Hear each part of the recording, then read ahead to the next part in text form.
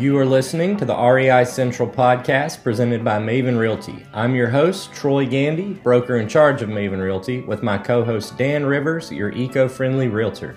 This is a bi-weekly podcast dedicated to all things real estate and real estate investing in the Charleston market. REI Central is a monthly real estate investing meetup presented by Maven Realty and Clear Vision Coaching. An REI Central event takes place every month right here in the Charleston area. We would love to see you at our next event. Also, please know that we are not attorneys or accountants. The contents of this show should not be considered legal or financial advice. The discussions in this show are not intended to be professional counsel. Thanks for tuning in and enjoy the show. Okay, thanks for tuning in to episode 39, season 3. Yeah, you guys are both on. Of the REI Central podcast presented by Maven Realty. I'm Troy Gandy, the broker in charge of Maven Realty. And with me, as always, is Dan Rivers, your eco-friendly realtor. How's it going? More than a realtor these days, though. He's doing everything and all kinds of cool stuff. We have a really exciting guest today. Works with a kind of a celebrity here in town now, big multifamily acquisitions guy. Yeah, his ego doesn't need to get any. Yeah, I know, right? So we're excited to get into it with this guy. We're going to delay the release on this a little bit, so because we're trying to do once a month, and this guest is very busy. We've got to pin him down because he's traveling a lot. So we'll hang on to this one for a couple weeks and release it. But I think a lot of our listeners are going to know you or know of you because you've talked at a couple of our events. So I think they'll know who we're talking about. I think we might skip the market update. Yeah, I think the biggest thing, I'll just say it's April 12th or 13th, and there were 700 single-family detached homes in the MLS in the Tri-County, so it's a similar stat as about 10 days ago. Yeah, pretty much the same. And even this spring, I've already started seeing what feels like a trickle of new listings coming in, just getting back to that seasonal swing, but the buyer activity is so pent up. I think it's going to be pretty static. It'll be about the same. Hopefully in the fall, though, it'll start to lax off a little bit, maybe go back to normal. The one thing I have seen is if you're trying to push the market now, homes may sit just slightly. I have seen a couple reduced prices because they really try to push it. Mm-hmm. And it's, as we've mentioned before, my opinion is you will see a little bit of that stabilization, maybe a slight increase in values. But when you're really trying to push 20-30% over what the value really is saying it is now, I have seen a few of those homes kind of get lowered, and then get gobbled up within a week. Yeah, for sure. I have one right now as a kind of a low fee listing for a guy in Savannah. And I told him, I was like, I think we're a little high on the list price on this, but he wanted to shoot for it. And it's we're just not getting a lot of activity because rates have shot through the roof. So that's going to really dampen those price increases. I think we'll get back to normal appreciation, but none of this like crazy lottery ticket appreciation that we've seen. And I think that's important too, is pricing the home properly when you're going live in MLS. I know we all want to get as much money as we can, but exactly what you just said, if you push it too much, what's going to happen is you're going to have to lower it, and then people are going to think something's wrong. Then you're going to get lower than if you just priced it at the right point. You'd have way more activity and maybe even get bids on it rather than having it sit. Yeah, for sure. Cool. Interest rates. What are y'all seeing for rates? I've seen a lot of 5s, right around 5. Yeah, it's right. Especially the retail, the regular QM mortgages are right around that 5%, give or take a little bit. I have seen the non-QM products anywhere from mid-4s to into the 7s. Yeah. So. Yeah, I finally just closed my Seabrook refinance, and we started at 4.75, and I ended up at 5.75. Yeah. Which is. It hurts with that price point because it's like $460,000 note, so pretty big jump. Just a couple extra bucks. Yeah, just a few. So well, let's go ahead and get into our guest today. This is Nick Burton with Legacy What's going Wealth on? Holdings. Yeah, man. Appreciate you guys having me. Yeah, welcome to the neighborhood. Thank you very much. I'm loving it so far. Another one of these guys from Ohio that has come down. It was a no-brainer. When I was deciding on where I wanted to move to, I made a spreadsheet of and I gave a point system. Of course you did. It's like Cleveland, D.C., Charleston, Florida, all these things. And I had a point system from close to the beach, close to friends, close to family, property tax rate, income tax rate, all these things. And Charleston, it wasn't even close. It was like a complete blowout. Yeah.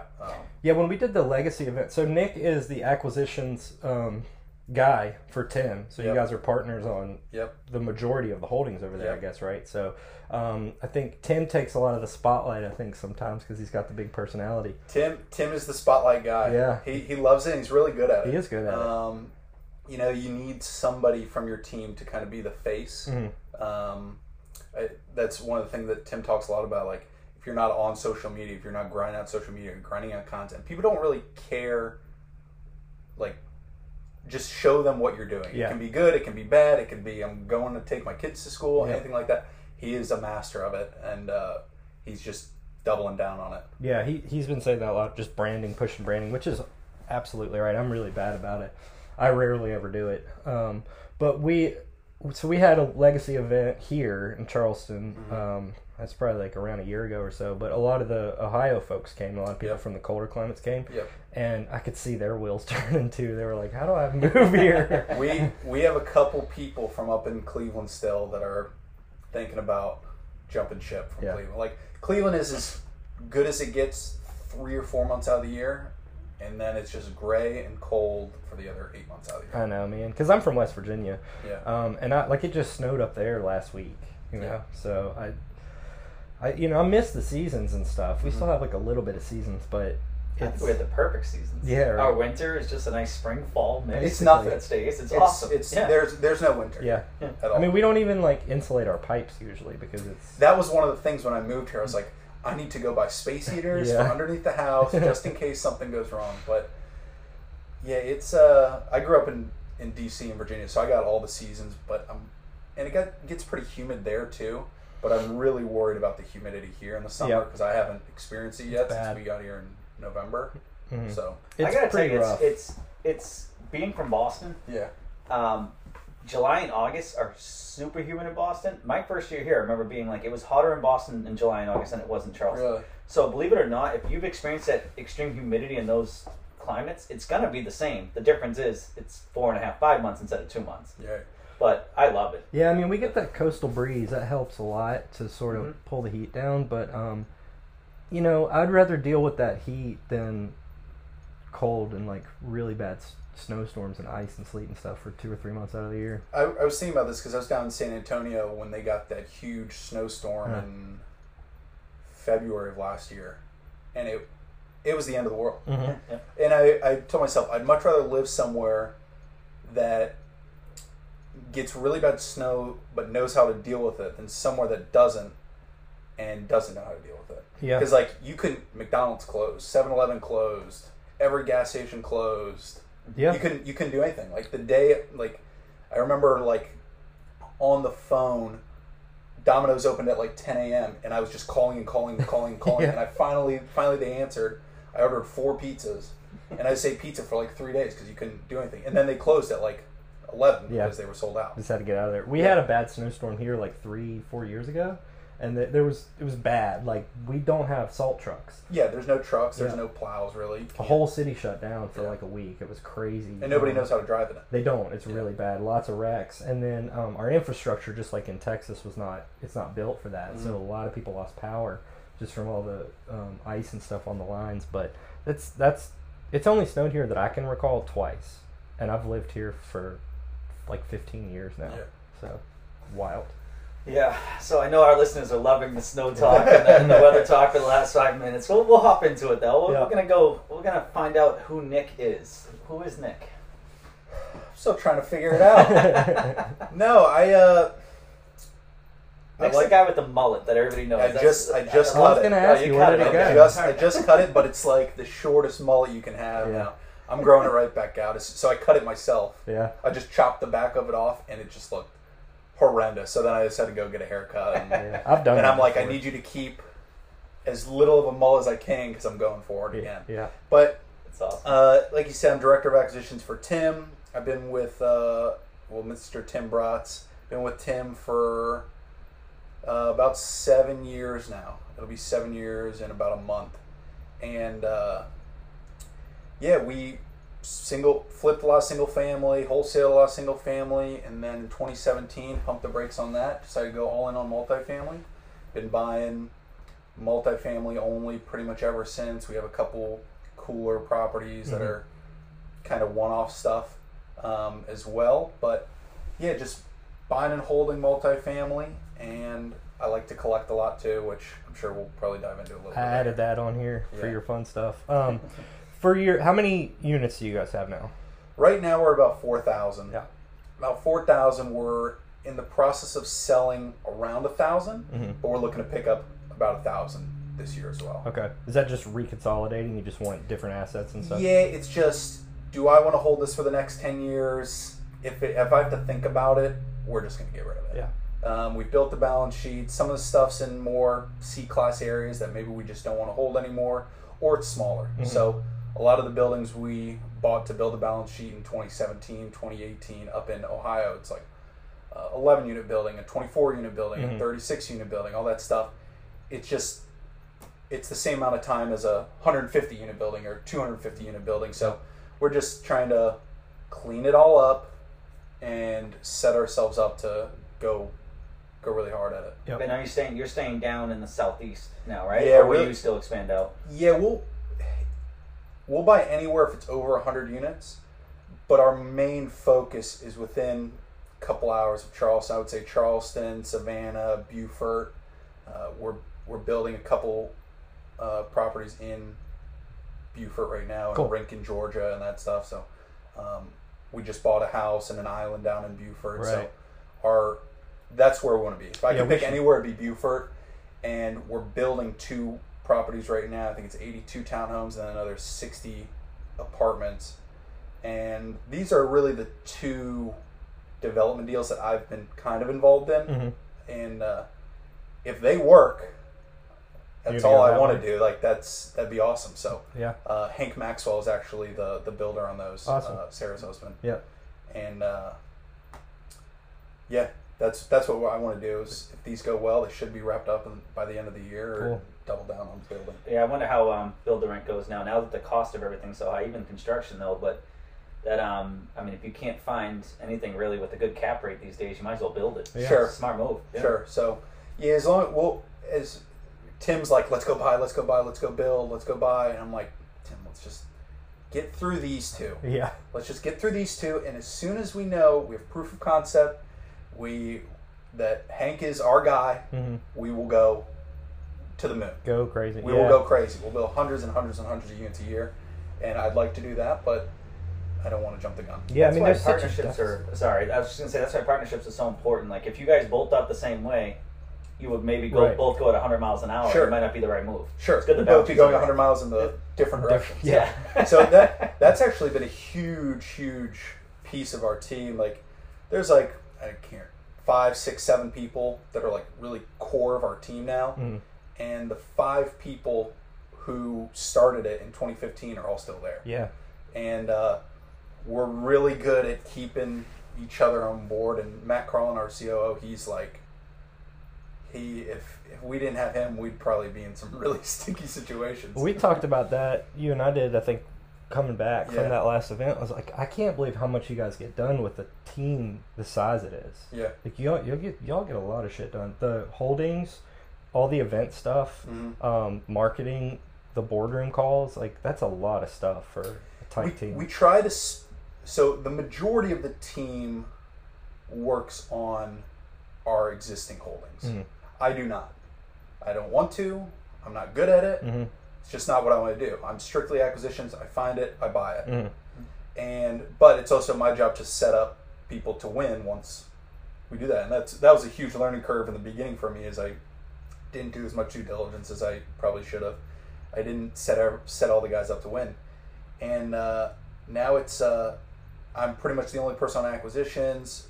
Fatty raises all the money. Tim's kind of the face and kind of pulls it all together. And then we have a whole operations team. Right. So, but as far as the boardroom calls, it's just 1 day a week for me. Yeah.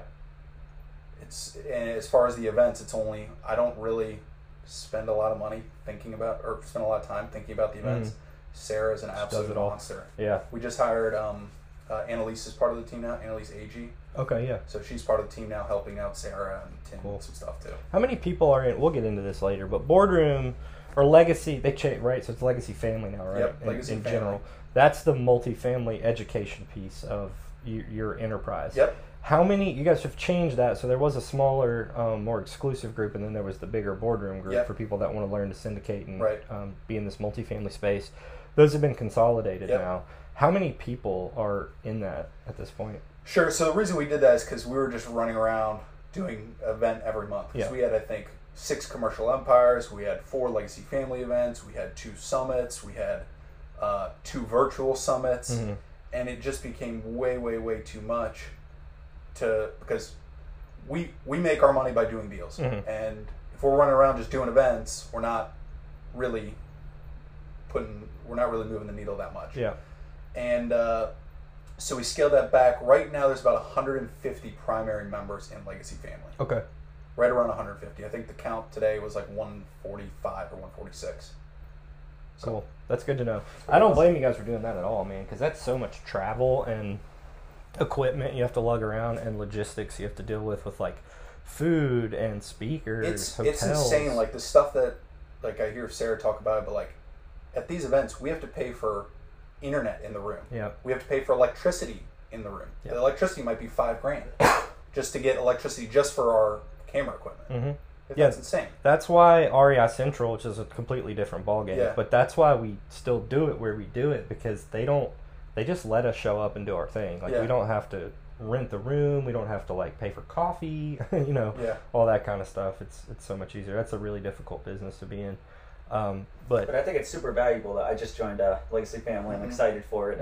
Just because I was like, for anybody listening out there, you're like kind of teeter-tottering on it. My thought was, I don't necessarily go out and buy multifamily. I invest passively. I'm in one of Tim's, a few of other ones, and but I've just heard the camaraderie, the relationships you meet there, just the overall, you're around $1 million minds, and I just heard how amazing it is. So I'm excited. It is probably what I'm business-wise probably most proud of. There's been people that have come through there that have just for a monetary goal made millions and millions and millions of dollars. And then there's also people who have come through and made some of the best friends in their entire life. Like there are people in there that I've met. Like, have you met Jeff Guo? Do you know Jeff Guo? Yeah, I think so. I met him at the Charleston one here, I think. I would die for Jeff Guo.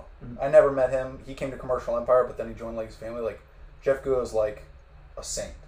Like, there's just some amazing people in there that I could call them up right now and say, hey, I need $50,000. Like, don't ask questions, and they would just send it to me for whatever reason. So it's pretty cool that they help people in there. Have helped me out personally. They've helped me out financially. They've helped me out every way that I can have, and it's cool that there's 150 of these people. And we really don't allow bad eggs, and we've had some bad eggs, and we get rid of them. I mean, it's not worth the time. That's what I appreciate. It's not. It's just not worth it. We at one point it was, hey, screw it, let's just scale this, and then it was that was a bad idea, and we're really happy with the crew that we have now. I mean, it's just sincere. Like, everybody in there really is helpful with one another, and there's not like a bunch of competition or ego.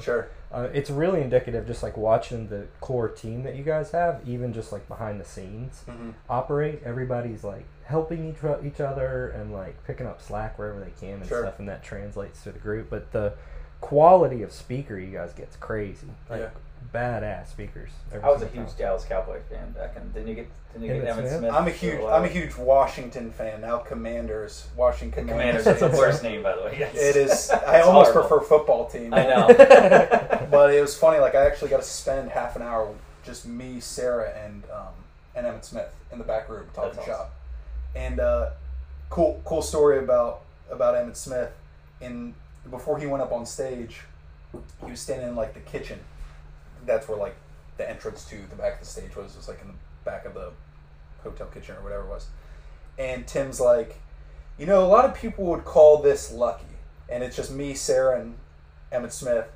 And he's like, you can tell he's like getting real serious after Tim said getting lucky. And Tim starts naming off Emmitt Smith's accomplishments. Like, I'm just BSing, like 8-time Pro Bowler. And Emmitt Smith, like under his breath, goes, real lucky. and then he's like, all-time leader rusher, real lucky. 2-time Super Bowl, real lucky. And he's like hyping himself up, and I was like, oh my god, this is so awesome. And I'm like looking at Sarah, I'm like, do you see what's happening right now? He was like the nicest human alive. Yeah. Great guy. That's awesome. I didn't get to go to that one. I wish I had. Was that in Orlando? That was Austin. Okay, yeah, I think it was before. That was the first one. Yeah. The first big summit we I did. hadn't joined yet. It's hard for me to do those with a toddler. It's kind of tough to... Sure. Like the Orlando one I didn't get to go to because we were literally at Disney World like the week before. I was like, I can't turn around and just go back. But you're going to really like the events. They're awesome. Oh, no, I'm pumped. I'm ready for Denver. I fly in from Boston the day before and they're out top to Denver. notch. Yeah, They're I'm top notch. super pumped for that. Okay, well, this is why I wanted you here, though. I like just chatting with you. How did you get in with Tim? How did you guys get started? I went to OU, Ohio University. Okay. I was an entrepreneurship major. I was in the entrepreneurship club. And the entrepreneurship club was taking a trip up to Cleveland. I don't know. Just like for a Friday night, come back Saturday or something like that. And we were going to go up and meet with just a bunch of business owners. Mm-hmm. And Tim at the time had a meetup group, like a Million Cups of Coffee, I think it was called, like a meetup.com group. And it's just business owners. Not necessarily real estate involved. And we went up, we did some other things, and then we had dinner with all like 30 business owners. And it was this real long table, and I just so happened to sit across from Tim. And had no interest in real estate, didn't know a thing, didn't realize that was a thing that people did, like completely just meant nothing to me. Mm-hmm. And I talked to Tim for a couple hours. We had a couple drinks, and the next day I sent him an email. I said, let me come work, let me come intern, don't have to pay me, whatever you want to do, I'll do. And this is in I actually saw like the email, I think, recently I think it was in like February, March of 2015. Mm-hmm. And he's like, yeah, sure, whatever. So that day, I purposely failed every class. Oh, wow. And I didn't tell Tim this for a couple years, because at the end of the internship, I told Tim, we went to Panera, and he's like, yeah, I'll write you a letter of recommendation, whatever, you did good, blah, blah, blah. And I was like, Tim, I'm not going back. Yeah. He didn't know I couldn't go back, but I'm like, I'm not going. Yeah. He's like, whatever. You burned the ships. But I look at it this way. So my parents gave me some of the best advice I ever had. They said, Nick, you're 20 years old. Do whatever you want. You can lose everything. And you didn't really lose anything because you don't really have anything. Yeah. Mm-hmm. So you might as well just do it. Yeah. And I was like, all right. My grandparents felt a little differently. They're older Greek grandparents. But in my mind, how do you graduate being an entrepreneurship major? Yeah. You drop out and you start working. Yep. If you graduate, you kind of failed. So in my mind, that was my selling point to myself. So, but it's crazy. I almost didn't go on that trip because it cost $50. But $50 as a college kid is like a month of booze and frozen pizzas. It's a lot of ramen noodles, yeah. Yeah, exactly. So I remember thinking at like midnight I wasn't going. I was like, if I can't spend $50 on my future, what am I doing? Mm-hmm. And I did it and changed my life forever, and been with Tim since then. That's awesome. So you were like 20, you said? 20. That's crazy. Yeah. Yeah, that's amazing, man. That's an awesome story. Yeah, that's all right. So there you go. And spend good on $50, everybody. Go. I get those calls and like emails and stuff, especially through Bigger Pockets all the time. They're like, hey, gimme. But they don't normally offer anything in return. It's like, I'll work free. I'm already broke as hell. Yeah. It doesn't matter. I'm going to learn more here. I'm going to get experience it's just an investment. Yeah, we have, and I think another thing is Tim had the exact same mindset as he does now. It's just, we're going to light the world on fire. I don't know how, but we're going to do it. And we have people hit us up all the time now that are like, hey, I'll come work for free and I'll intern, stuff like that. And we've tried them out a couple times, and they almost always fall off. Mm-hmm.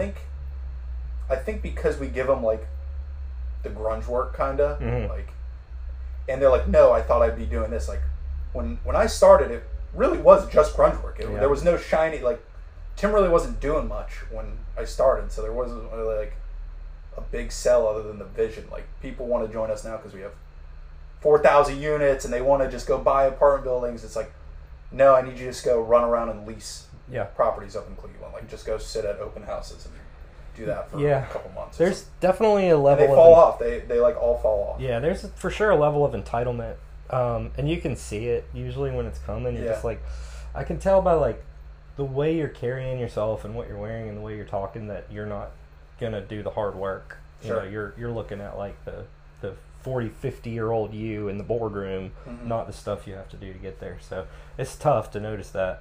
I forgot what I was going to say. I was going to ask you, so when you went, I think you said 2017, you said, okay, no more single families. You went to multifamily. Can you talk a little bit about that transition, and was that difficult? Have the mindset type of deal? Not really. I think we were all really excited about it, and it's kind of cool how it works. Like, we were single family only. We did a couple hundred houses, but the fact that it was 4 houses this month, 0 the next, 10 houses, 0 houses the next 2 months, 1 house, it was just always chasing the deal. Yeah.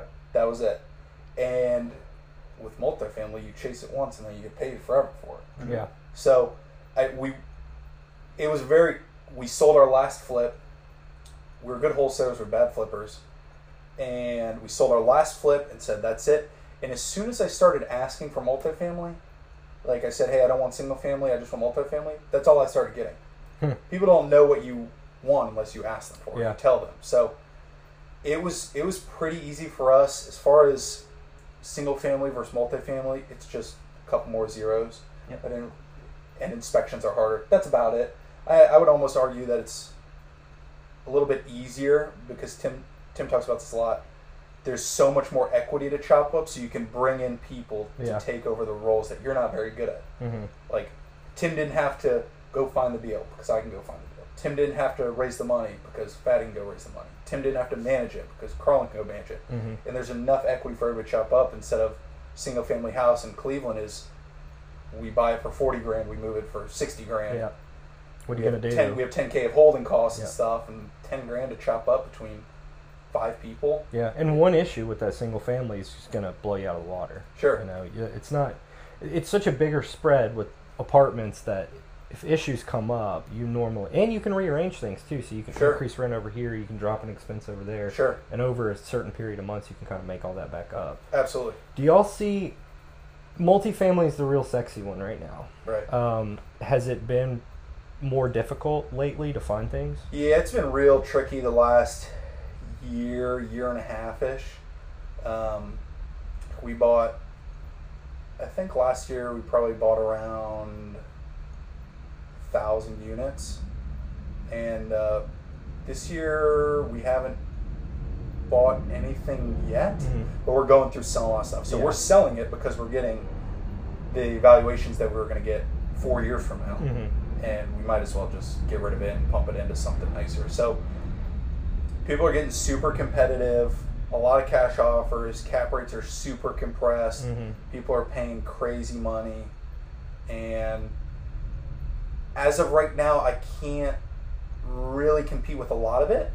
I know I can do deals. I'm going to do deals this year, and but the competition is as high as ever. Yeah. What is the competition? You seen it more institutional buyers or just new people getting out there and wanting to get their first deal, so they're willing to kind of overpay? It's more. I think it's more institutional. People are just getting.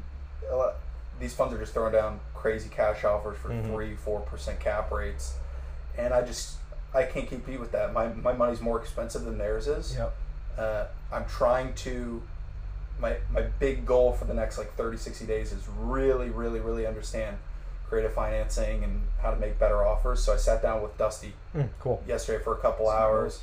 I'm sitting down with Paul Larson and Jeff Guo tomorrow. I'm sitting down with Tim and Fatty and stuff like that, and I'm trying to just build my arsenal up because I can't really beat these people on price, but maybe I can beat them on terms. Yeah, on something else. So yeah, that's the tough thing. What I've seen a lot of newer syndicators too get into stuff, and I see some things just get bid all to hell. It's crazy, and I understand they're excited to get them, and they're looking at that stabilized long-term pro forma. But what a lot of them don't seem to understand is when you're syndicating, at least you're only really going to keep the cream, whatever comes off the top of it. So it's probably in a lot of cases not worth all the time and energy and risk that you're setting yourself up for a really small compressed cap rate. You're paying 95 cents on the dollar, 90 cents on the dollar. So yeah, I get it. I guess I'm a little spoiled now that I don't have to really compete. I don't have to buy anything. Now I have all this investor capital that is begging to be deployed. So we want to try to deploy that, but Yeah, it's tricky. I understand. If I was starting out, it's much easier to buy 5, 10, 15, 20 unit buildings than 100 plus unit. There's only 50-some thousand 100 plus unit buildings in the country. Mm-hmm. There's only so many in South Carolina and Georgia. Yeah, for sure. So but that's kind of a plus and a minus. Good thing is I can burn through them and contact all of them. Bad thing is I burn through them and I contact all of them and have to redo it. And the nature of that too with the syndicating is if you do it right, hopefully you don't have to put much of your own capital into it. Honestly, right. I'm buying the smaller stuff myself right now just because I kind of like being like a sole operator, but it's 70 to 80% loan to value. So I'm pulling $100,000 to $300,000 of my own capital out every time to do that. So it's more cash intensive, really, for me to do the smaller ones than to do those bigger ones, just because I'm not in that world. Yeah, we don't use pretty much any of our money. We have a couple huge sales coming up, and we might do something with that, bump it into something boring, something B-class and boring. That's what we wanted to start doing. Yep. B-class boring. It's going to be my new motto, B-class boring. You should get some shirts. Yeah. Well, so speaking of that too, we'll touch on a couple of the fun assets you guys have. I assume some of the more like recreational assets you guys have are probably largely because of that competition, right? Because it's just been hard to find the multifamily. No, it's more so Tim's late at night scrolling and he says, hey, this looks awesome. I can mad scientist this and to make money, and we go buy it. That's pretty much how it works. So Monster Cabin in Tennessee. Yeah, we have the Legacy Lodge, which is huge. Have you been there? No. It's spectacular. Yeah. It's a beautiful house in North Carolina. It's just, we bought it for a couple $1 million, of course, seller financed. And cool story with that is we've like raised the value on it by like almost double at this point, because when we bought it, the septic lines, it's a huge house, like 10,000 square feet, it's 10 bedroom, 10 bath, something like that.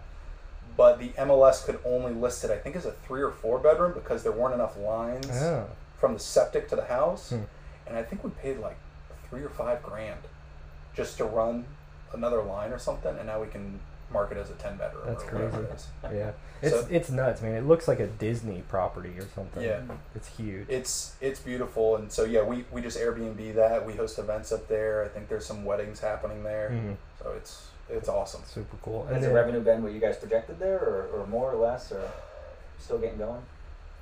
It pays for itself. Okay. Yeah, I think it pays for itself and probably makes a couple bucks. Yeah. And I'm not super involved in it. And we have the island. Yep. That seems pretty cool. It's crazy. Yeah. It's huge. First of all, it's 400 acres. Damn, I didn't know it was that big. It's 300 acres of marshland. Yeah. So, but 100 acres is still massive. It's the length of the island is about 3/4 of a mile. So it takes you 10-15 minutes to walk from one end to the other. And there's a house there. There's a barn. There's a big shed. There's some trails throughout, and it's just huge 100-foot trees kind of throughout. Yeah. There's a couple gators. Okay. In a pond there. Yeah. Nice. Big ones? They're probably 5 feet. All right, not too bad. Yeah, maybe 5-6 feet, the bigger one. Yeah, you can keep them. They'll be like mascots. Something like that. We were thinking about letting some chickens go on the island, but those wouldn't last probably pretty long. But yeah, there's the island, and then we just bought the closest mainland house to the island, which that house is spectacular as well. And you guys are planning on doing kind of like an event center, like almost like a resort kind of there? Yeah, so the mainland house we're going to have weddings and stuff at. And then the island's going to be like retreats. Yeah. So we'll put up either kind of luxury glamping tents or some little cabins. Still figuring that out. The island is it is an island. I remember trying to get insurance for it. Oh, yeah. And it was just a nightmare. But I remember thinking, like, if my biggest problem right now is getting insurance for an island that I own, that's pretty good. That's not a problem at all. It's a fun problem. But they're like, where's the closest fire hydrant? The fucking I don't know, the water. There's water all around it. Yeah, 20 feet away. They're like, where's the closest road? I'm like, I don't know. I don't know. And so that was kind of a nightmare, but it is a badass island. It kind of reminds me of Defusky. Have you guys looked at Defusky? So when I was doing my due diligence on the island, I called all the islands. There's like Defusky, I think Goat Island. There's another one that starts with a D. Deweese. Yeah, Deweese. I called all of them and figured out how they work. But those islands are like inhabited. Yeah, they're different. They are. They have some utilities out there. They have like ferries that go back and forth and stuff. So this is just one house on an island. Yep. You got to get there yourself. Yeah, it's pretty rough. I mean, it's a different beat. Like, Defusky's cool. You should go down there sometime. I love that place.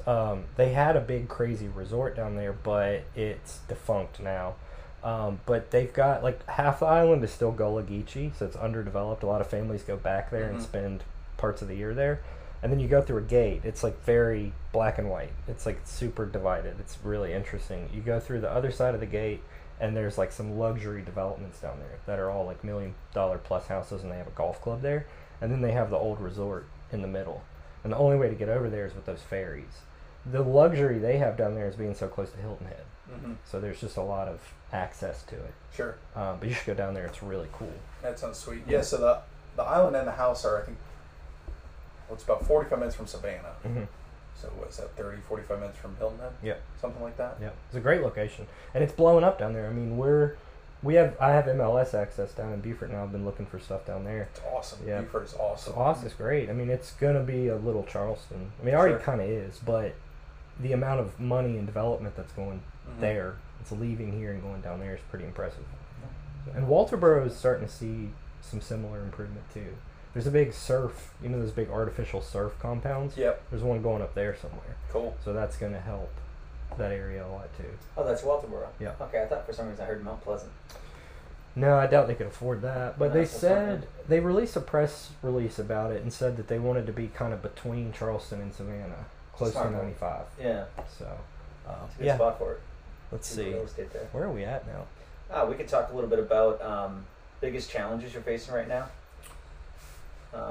Getting cheaper money is one of our big hurdles right now, and making really competitive offers.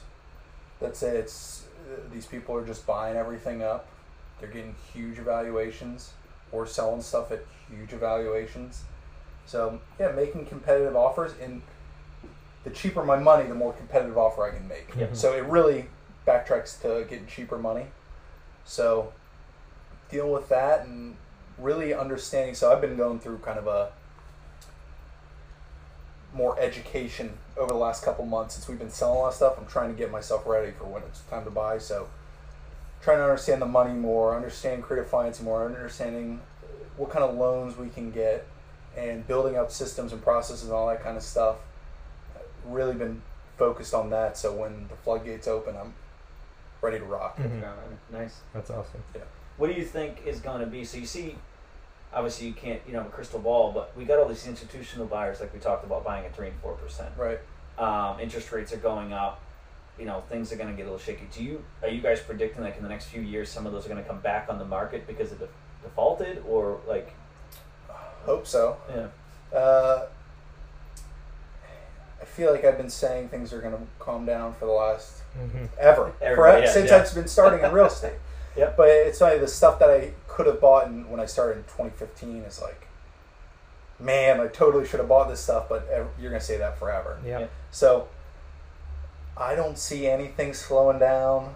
Maybe I don't think it's going to speed up as much as it did in the last 2 years, but I think it's going to be almost just as competitive over the next couple of years, and maybe 5 years from now it'll start dwindling down a little bit. But people are overpaying, and rents are going through the roof. So a lot of people aren't going to be able to afford these super luxury rents. Rents are, I think they say like normal, it's like 3 to 5% a year, and rents are going up 15% a year right now, and people aren't going to be able to afford that. That's why I bought the house, because I don't want to just deal with that. It's going to be the same amount that I'm paying for the house and that, and it's fixed, and I can just ride it out. Yeah, and it's a big savings account basically. You're just paying it down. Well, that's also why like people are nervous about the interest rate going up to 5 to 6%, but rents are going up too. So at the same time, I was kind of upset about my interest rate in November. Yeah. And now I'm like, this is awesome. I think I'm like 3.4 or something like that. God, that's amazing. Yeah. But I was like, I wanted to be below 3. Yeah. Like, that was my big thing. Is like, because my buddy got 2.9 like at the same time. Yeah. Man, I wish I could have been in the 2s. I mean, the rent issue is so unsustainable that'll probably continue on until a lot of these new units that are being constructed and more affordable developments hit. But that's going to take a while. Sure. All that, like these young professionals, why are they going to pay $3,000 a month of rent? Yeah, I mean, for anything decent, I was looking around here. It was like $2,500 for like a nice place, but it wasn't like you bring $2,500 to Cleveland, you're the penthouse in downtown. Yeah. So, that's why I want B-class boring. Yeah. I want B-class clean stuff built around 2000 to 2005. It's a little bit dated. Rents, if I had it around here, maybe they're like $1,500 or something like that. Just really clean, really boring. Because when the market's amazing, B-class stuff stays filled. When the market tanks, people in the A-class buildings, they're going to drop down to B-class. Yep. So I think it's the safest. I think it's the easiest. Mm-hmm. There's still some meat on the bone because you are going to come in and put some money into it. So that's what I'm focused on. Yep. It's a good asset. Well, and the problem too with all this stuff is it's not artificial. This constraint on inventory. I mean, it's really supply and demand. Mm-hmm. So it's not. People are hoping that the whole thing just like deflates at some point, and then they can pull off their lines of credit, go crazy, and buy everything up. But that's just not likely to happen. I mean, you're still trying to find cheaper money. Yeah. The issue we had, however many years ago, 15 years ago, was that you could get cheap money too easily. They were just giving you money, and that artificially inflated everything, and that led up to a big default bubble. And now our hindrance is truly supply and demand. So I think it's like we talk about real estate is very area specific. We talk about it nationwide as a whole, but I think areas like the Southeast, my opinion, is it's not going away. So even if there is a rock, it's going to be in the areas where people are leaving. Yeah. The North, the West, you have less population there because they're moving to the Southeast. Yeah. So you might have more inventory pop up quicker than an area like Charleston, which had 750,000 people in the Tri-County live here, about 4 or 5 years ago, and it's going to be close to 1 million in the next couple of years. We're getting close to 1 million. The influx of people, and the low inventory, and then the people moving here, I just think that combination is going to keep us at a little bit tighter. And before where 5,000 may be a healthy market, single-family homes on the market, it might have to be 6 or 7 because of the amount of population that's moving here. Yeah. Sure, and Charleston's surrounded by forest, right? Protected forest, so and water on the other side. So you can't really go out. You're going to have to stop at some point. So it can only just improve here, build up here, and improve whatever's existing. So. Yeah, that's why buying here at almost any point, especially if you're going to live in the property, you get the lower taxes and you're not paying rent. Long term, it's going to be a great investment because there's such a limited amount of land here. Sure. All 3 of us are not even from here. We're all transplants from other places. Yeah. I rarely meet people that are like, born and raised. You know, almost everybody moved here from someplace else. Yeah. It's crazy. So... yeah, that's cool. So let's see where we at. We're getting 42 minutes. So. Yeah. No, it's been a great conversation. You want to talk a little bit of advice? You kind of touched upon it a little bit, but someone starting out in the multifamily? Sure. There's a couple big pieces of advice. I'll start with the biggest one, I think. Don't get discouraged. That's a huge thing that I deal with. I see a lot of other people dealing with it. I don't get discouraged, but a lot of people I know do. They think, hey, this is my first deal I'm ever going to look at. Oh, Nick won't partner with me on this deal. This is terrible. I'm never doing multifamily again. Yeah. So, a couple things. Just because I don't like a deal or you don't like a deal doesn't mean it's not a good deal. It's just not for us. There's a million other people out there who would probably be interested in doing this deal. So that which leads me into my second piece of advice. Partner up with people. You don't have to do everything yourself. Give up. Tim says this all the time. He would rather have 25% of a watermelon than 100% of a grape. There's a lot of equity to be chopped up. If you've never overseen a $2 million rehab, let alone a single-family house rehab, don't take on the project management of a $2 million rehab. Yeah. Just don't do it. Give up 15-20% of the equity for somebody to do it right, because if you do it wrong, you're going to have no equity. So partner with people. Don't get discouraged. Scope the plumbing lines. That was our probably biggest learning lesson. Scope the plumbing lines. Don't give equity. Don't give roles to people who've never done that role. At least for like asset management, property management, project management, stuff like that. Those are probably it. And get some wins under your belt.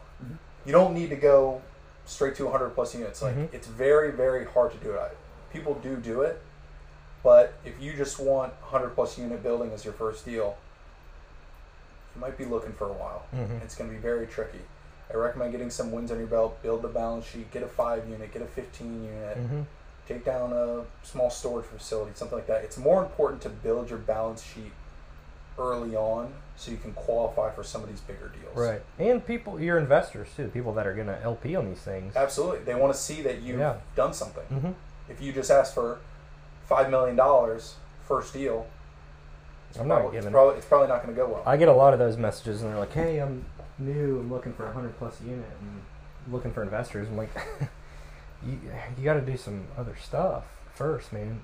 It's just sketchy to give somebody that much money. Yeah, or just partner with people that do it. So Chad Kavanaugh in Legacy Family, his first building was a 100 plus unit. He went from, I think it was like a 65, but very soon after it goes 100. But he went from 0 to like 400 units, 400 units in 13 months. Yeah. Which is crazy. Yeah. Yaden and Jennings. Yeah, they have a ton. Out of here. I'm pretty sure they're over 1,000 right now. Yeah. So they came through our Commercial Empire program and they lit the world on fire. But I think they started with like a 40 unit and a 60 unit, maybe some smaller stuff other than that. But I'm sure they would tell you the same thing. Like, just get some wins under your belt. And they would say too, get that education. Join something like Legacy. Sure, absolutely. Yeah, we feel like we're in the position to coach people because we like to think we've made a lot of mistakes, and I'm sure we're going to keep making mistakes. Everybody's going to keep making mistakes, but we really don't make the same mistakes twice. So learn from us. Learn to scope the lines. Learn how to get our KPIs and our trackers and our checklists and stuff like that. Use that, tweak them to whatever you're doing, but it gives you a huge head start. Yeah. Dude, I mean, in this world, and I've heard me say this a bunch of times, you either win or you learn, and sometimes you almost want to mess up a little bit and learn because you're going to win a lot more and a lot bigger wins that way. Sure. So if you can afford to lose on one and it's not going to bankrupt you, then the next 5 or 10 deals are going to be much more successful because you learned a hard lesson on one. Sure. Well, you touched a bunch of our next questions on that one. So, you got anything you need from the audience? I know you're trying to sell about 1,000 doors, right? Yeah, I'm more so need deals. Yeah, but yeah, we're selling a handful of stuff right now. It's in Ohio, Illinois, Louisiana, and Georgia. It's right around 1,000 units. Smaller stuff, everything in Ohio. It's under 100 units. Everything outside of Ohio is over 100 units. But I'm really just looking for some deals. I'll even buy some smaller stuff here. I'll buy a 15 unit, 20 unit building. So if you guys have anything, please reach out to me, and happy to partner up. Happy to spread the equity out and do some deals around here. But I'm really, and I'll even look at RV parks, mobile homes, storage, warehouse. I'll look at anything in Charleston, Beaufort, Savannah, along the coast. Yeah, we should buy that pool club. I want to. So it's super close to me. Yeah. And I got the financials from them after you'd sent it over to me. I think I dove into it a little bit. It's cool. I mean, that whole place is. It's a weird spot. It's so weird. I couldn't make sense. I'm a member over there. I like it a lot, but I don't know if we're supposed to disclose much about the financials. I mean, it wasn't bad. It was just really confusing. Yeah. Because it's just a weird model. Yeah. We could talk offline a little bit more about that one. Yeah. I got some info. I'd love. Yeah, you do. Yeah. I'd love to buy it. Like across the street is weird. There's some weird stuff going on that way, but I almost moved there. Yeah. I almost moved to that development, and it's an awesome place, but no parking, no backyard, and blah blah blah. So Yeah, it's an interesting. It's a really cool style. Reminds you of like Europe. Yeah. That area is Yeah, really absolutely. cool. Yeah.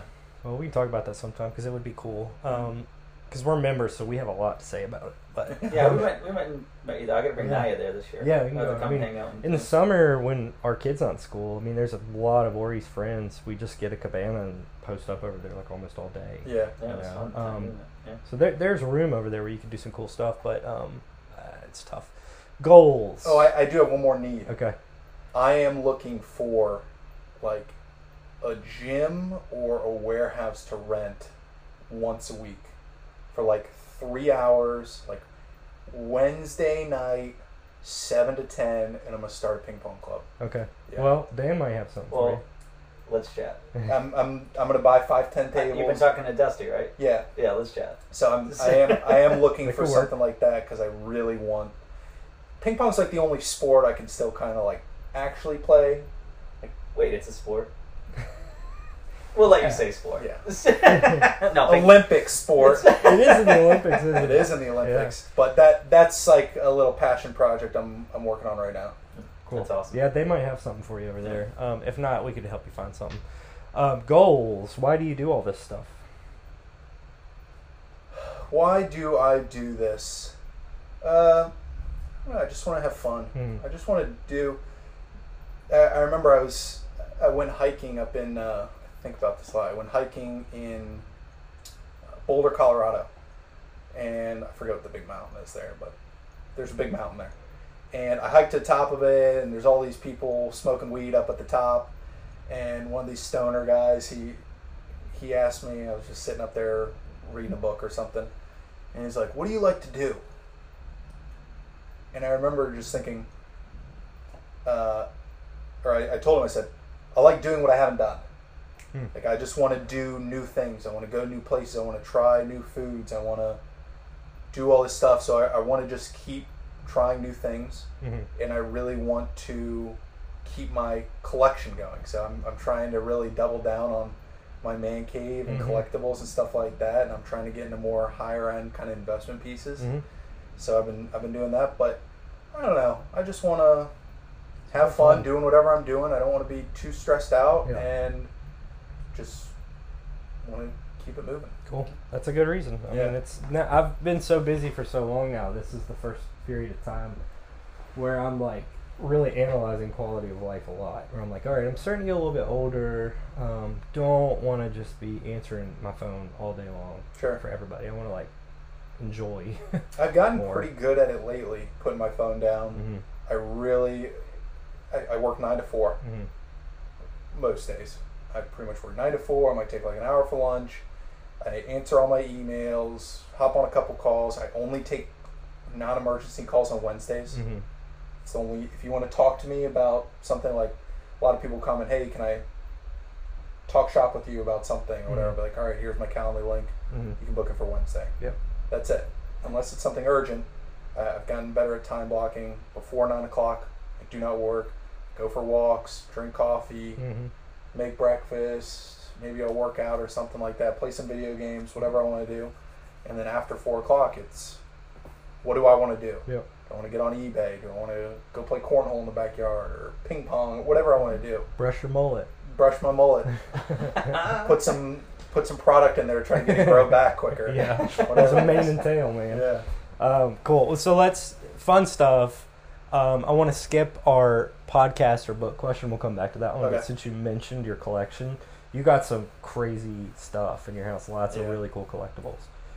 Sports memorabilia. Yeah, it's a lot of shoes, a lot of bobbleheads, action figures, autographs. I'm diving deep into sealed Nintendo 64 games right now. That's kind of my obsession right now. So I just bought my first one the other day. What'd you get? Gauntlet Legends for N64. I don't remember. I'm really working on Zelda Ocarina of Time. I'm working on GoldenEye. Yeah, Mario Kart. Those should be pretty easy, right? The Mario stuff? Yeah, but I'm looking for sealed, graded stuff. Yeah. So it's factory sealed. It's never been opened. They're graded. Have you talked to Jerry Lom? No. I think he commented. He owns Park Circle Comics. He lives around the corner. Oh, really? Yeah. Where's Park Circle Comics at? It's just out of his house. Oh, got it. Yeah, he's a really I'm trying cool to dude. find more collector people in Charleston. He goes to a lot. He gets calls. It's like, we've got all these comic books and these boxes in our attic. Can you come look and make us an offer? So he gets. I collect comic books. Yeah, you got to talk to He's Jerry. created a Facebook site for the. I've been thinking about creating a Charleston collector group because in Ohio there's a group called Neotech, Northeast Ohio Toys and Collectibles Club. Yeah, it's huge. Yeah, it's like you can find and buy anything there. You gotta talk to Jerry, man. I think he's got a Facebook group. I'd love an intro. Yeah, I'll introduce you guys. But yeah, bobbleheads, autographs, video games, art, sports cards. I'm not huge into sports cards, but I keep buying them. Mm-hmm. I have a very big problem with sports cards is they're not displayable. Mm-hmm. You have to like actually walk up and be like, "Yep, what is this?" Yep. I don't like that. So it's big money for that stuff. It is. It's a competitive one. Thousands and thousands and thousands. Like the Ocarina of Time and the GoldenEye. Those I'm looking at spending $2,000 to $5,000 a piece on. That's crazy. Wow. Yeah. And depending on the grades, I'm trying to learn that whole system right now and make some good offers. But I was in auctions last night. Mm-hmm. I went out on a date with my girlfriend and I had like alarm set to make final bids and stuff like that. And you know what'd be boss? You buy that GoldenEye, you open it up and play it for the first time. That's when you're a boss. Luckily I have my GoldenEye still from when I was a kid, so you don't spam that proximity mine, do you? I am a proximity mine guy. I'm a remote timer guy, so you hit the watch button. Yeah, man, I played the hell out of that. I got somehow on like an email list. I think it was just a podcast for like pop culture and movie memorabilia auctions. Kind of almost went down that rabbit hole. I was like watching the auction pages and stuff. I am into it. Yeah, I am into it. But these auction companies, it's such a scam. Like I just signed up for Heritage. Heritage is one of the big ones, but I've never really bought anything through Heritage. And so I was winning bidder on, what was it? Turok 2 for N64 sealed. That was a good one. And my top bid was at like, I don't know, $320 or something. And the bidding ended. Said, "Do you have top bid?" I'm like, "Great." Won this bid. There's a huge buyer premium. It's like 15 or 20% or something. Yeah. And my top bid was $280, and like with fees it was like $320 or $330 or something like that. And bidding ended. I was top bid, and it says we're going to live bidding now. I'm like, what does that even mean? Why? Yeah. What is this? And it doesn't tell you how long it's going to last. And some guy came in and bid, and then when I got into bid, it was over. So I don't know. Yeah. It's just a scam. Yeah, that's sketchy. I stick to eBay for the most part. Yeah, at least you know the rules. Yeah. So, well, how about any books or podcasts or anything you've listened to lately that you liked? As far as podcasts, I really just listen to like Part of My Take, which is sports. Mm-hmm. I'm not a huge podcast guy. If I'm in a long car ride, I'll throw some sports stuff on. Mm-hmm. As far as books, Can't Hurt Me by David Goggins is my favorite book. Living with a Seal, which is about David Goggins living with Jesse Itzler. That's an amazing book. I'm reading a book right now called Win the Day. I forget the author, but Win the Day. That's been my big motto over the last couple months. Is all I gotta do is win today. Yeah. I don't have to win tomorrow. All I have to do is win today. So what do I have to get done today? Mm-hmm. Do I have to do this today? We're doing this today, make it a win. Do I have to go for a walk? Do I have to work out? All I have to do is work out today. I don't have to work out tomorrow. I don't have to read tomorrow. Mm-hmm. I don't have to eat healthy tomorrow. I just have to do it today. Yeah. And then tomorrow comes and I have to do it just do it today. Yep. So that's been kind of my motto, is just trying to win each day. Cool. That's a really good one. That is great. Yeah, love it.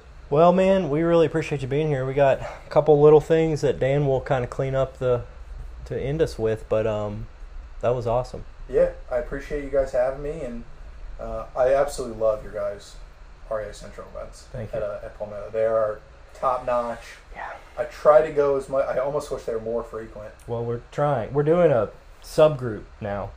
You need to go to that one. The last Thursday of each month, there's a multifamily and commercial. Oh, really? Yeah, we just started that last month, so the last Thursday of this month there will be one. I missed this this Thursday. I had some family in town. That's all good. I haven't gone. That's the first subgroup we're doing, and then we're going to hopefully eventually roll out like a flipping subgroup and a small residential landlord subgroup. But That's we're just awesome. Trying to get the multifamily. I will be there. Cool. I am officially a member. Yes. So Yeah. I will be there. Yeah, we'll do send the smaller ones at our new office / warehouse. So once we get that up and running in a couple I'm months. excited. Yeah. I've heard crickets, or not crickets. I've heard some chirps about this. Yeah. It sounds like it's going to be pretty awesome. The brain trust.